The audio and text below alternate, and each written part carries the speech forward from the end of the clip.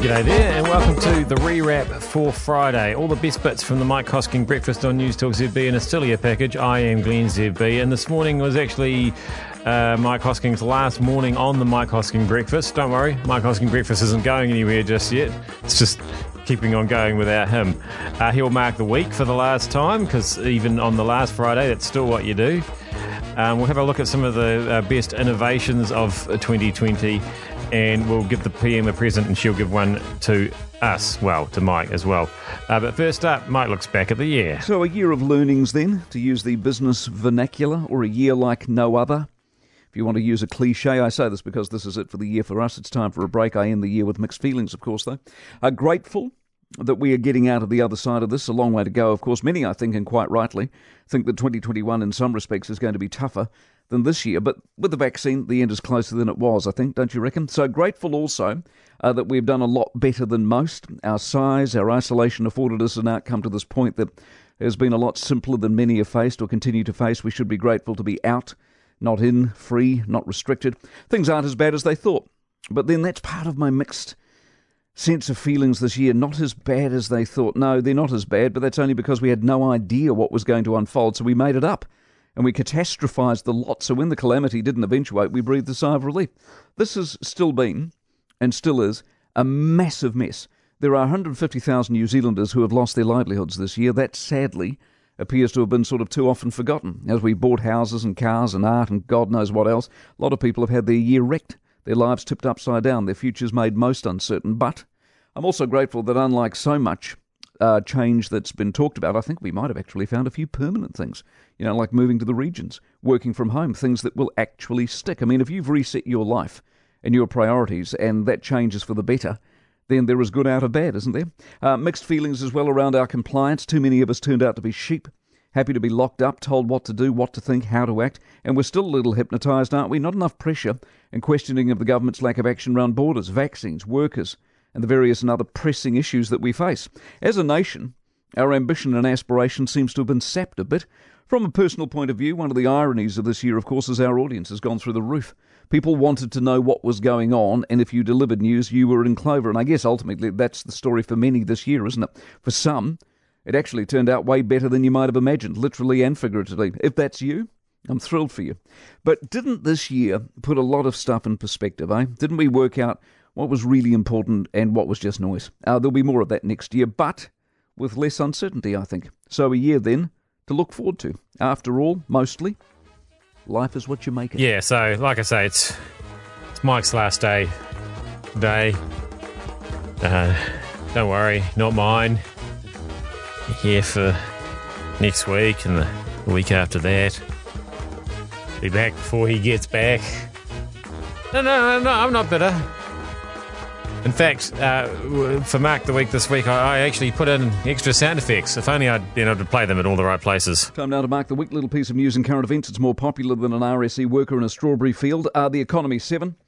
The ASB forecast, the government books the price of a house. The year is ending a lot better than many might have thought, of course. Britain 8. They've used the virus itself to perform a kind of biological jiu-jitsu. To be the first in the West to tick the vaccine box is a massive triumph. And what must it feel like, eh? To be in London in the middle of winter, 5-day Christmas window, but then some real jab in the arm hope. Wine 8. This week, yep, there it is. We cracked $2 billion in exports. And here's the freaky irony. They predicted they would do this 10 years ago. China 3. Nothing wrong with political or business or trade differences, but China went into a dangerous direction this week. Australia doesn't dump wine, and they didn't deserve that crap on social media. If China wants to immerse themselves with the wider world, this week they had a mayor. The All Blacks 8. And that sort of fixes it, doesn't it? I mean, yes, it didn't have to be this hard, but class is permanent. Form is clearly a bit ropey, but it's how you end, not how you start, that counts. Sick leave 4. The issue that wasn't really an issue, unless you're ideologically blind and beholden to the unions. Climate emergencies 2. Waste of time at the best of times, but these aren't the best of times. They're bloody hard times, and this government is not representing the aspirations of a country that needs a lot more done than is being done in areas that don't involve a climate emergency. In other words, focus on the stuff that matters. Winston 6. Mr. Hoskins, quote my words. They gave him a farewell. Sort of ended a bit tragically, really, didn't it? He lost, he vanished, he turned up for a drink this week and vanished again. Insurance 4. Houses by the water are not going to be uninsurable in 15 years. The alarmism is too much. Mike Tyson 6. Let's get ready to rumble! Now, the Weed Revelation aside, he looks amazing. Looks amazing shape. It wasn't a fight as such, of course, but it is a message. It's never too late to get yourself in shape. Congestion charges 3. They don't work. They're a revenue grab. We all know it. Trump 6. Well, last Friday, anyway, when he conceded Trump for the rest of the week, though, 3. This election was a fraud. It was a rigged election. When he seemingly unconceded. Air New Zealand 6. I note the whinging started this week over fares and prices. Quick lesson here. Demand sets price. You want a ticket tomorrow at the time of your choice, going to cost more than when you book 3 weeks in advance and they set the time. And might we remember the company's on its knees, and the less we moan at the moment, the better. Tasman and Hawke's Bay 8. Rugby winners, Shield winners, yet another reason why the regions rock, and that is the week copies on the website. And this has been cleared, by the way, by the FDA, the MHRA, and MedSafe as being beneficial to your mental health, and it helps with cell renewal as well. Yeah, so, I mean, it's still only very early December, so just because it was Mike's last day didn't mean it was really one of those shows where we look back on the year, every single segment. But the last segment of the morning we kind of did with the best stuff of the year. Trending now on the Mike Hosking Breakfast. Innovations of 2020. Popular Science, the website's compiled their top 100 innovations of the year.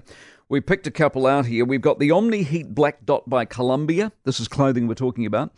So the exterior of each garment's covered with thousands of small aluminium circles, all of which are coated in a sort of a dark hue.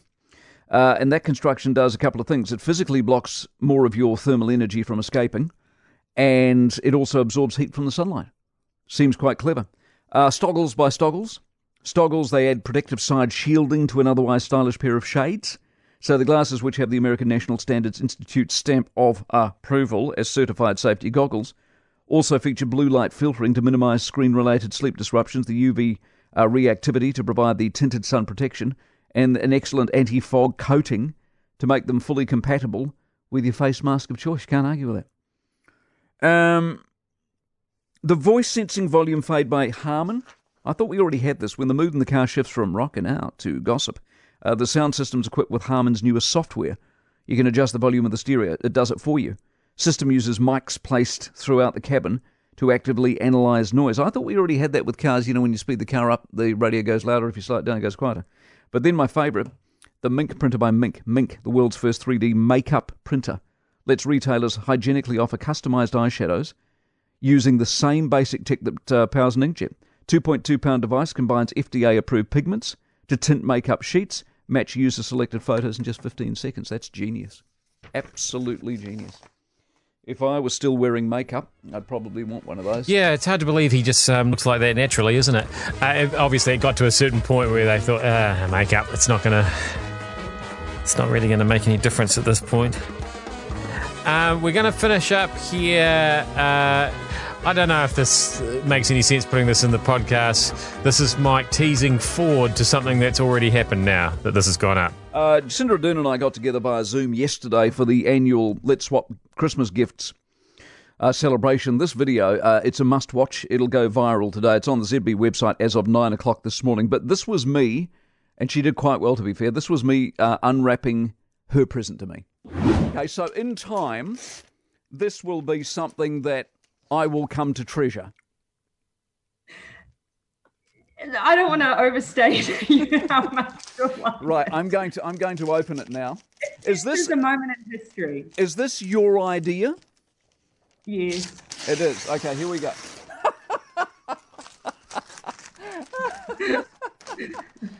Is this? Look, not many people have those, Mike. There you go. I'm not telling you what it is. It's on the video, and the video goes live at the News Talk ZB website at 9 o'clock this morning. It's a treat, though. So, yeah, I'm going to spoil it for you now. If you don't want to know and you want to go and watch the video, stop listening to this podcast right now. I mean, you've heard most of the good stuff anyway. But, yeah, so, it was a mock-up of a Labour Party billboard with Mike appearing on the billboard with our esteemed leader. And I tell you what, they did. It's a very professional job. It looks a lot better than the real national billboards did, the ones that faded over time. They definitely. You go to the people who did the Labour party billboards if you want a billboard, mate. Anyway, what did Mike give her? 9 o'clock this morning, so exciting. We're going live with our annual gift exchange, the Prime Minister and Mike Hosking. Here was her reaction. I played you her reaction when she got Neve's present. Here was her reaction when she got hers. I have to admit, when I first opened it, I briefly worried that it was a G-string. Maybe that's for next year. And I thought he's gone too far. There we go. The video, the annual gift exchange goes live on newstalkzb.co.nz at 9 o'clock this morning. And again, I'm left wondering, is there any other country in the world where you can just sit around chatting with the Prime Minister of the country and make funny jokes about G-strings? That makes me happy to be a New Zealander, don't you think? And on that note, we'll say, see ya, Hosk. See you in about 6, 7, 8 weeks. Sometime next year.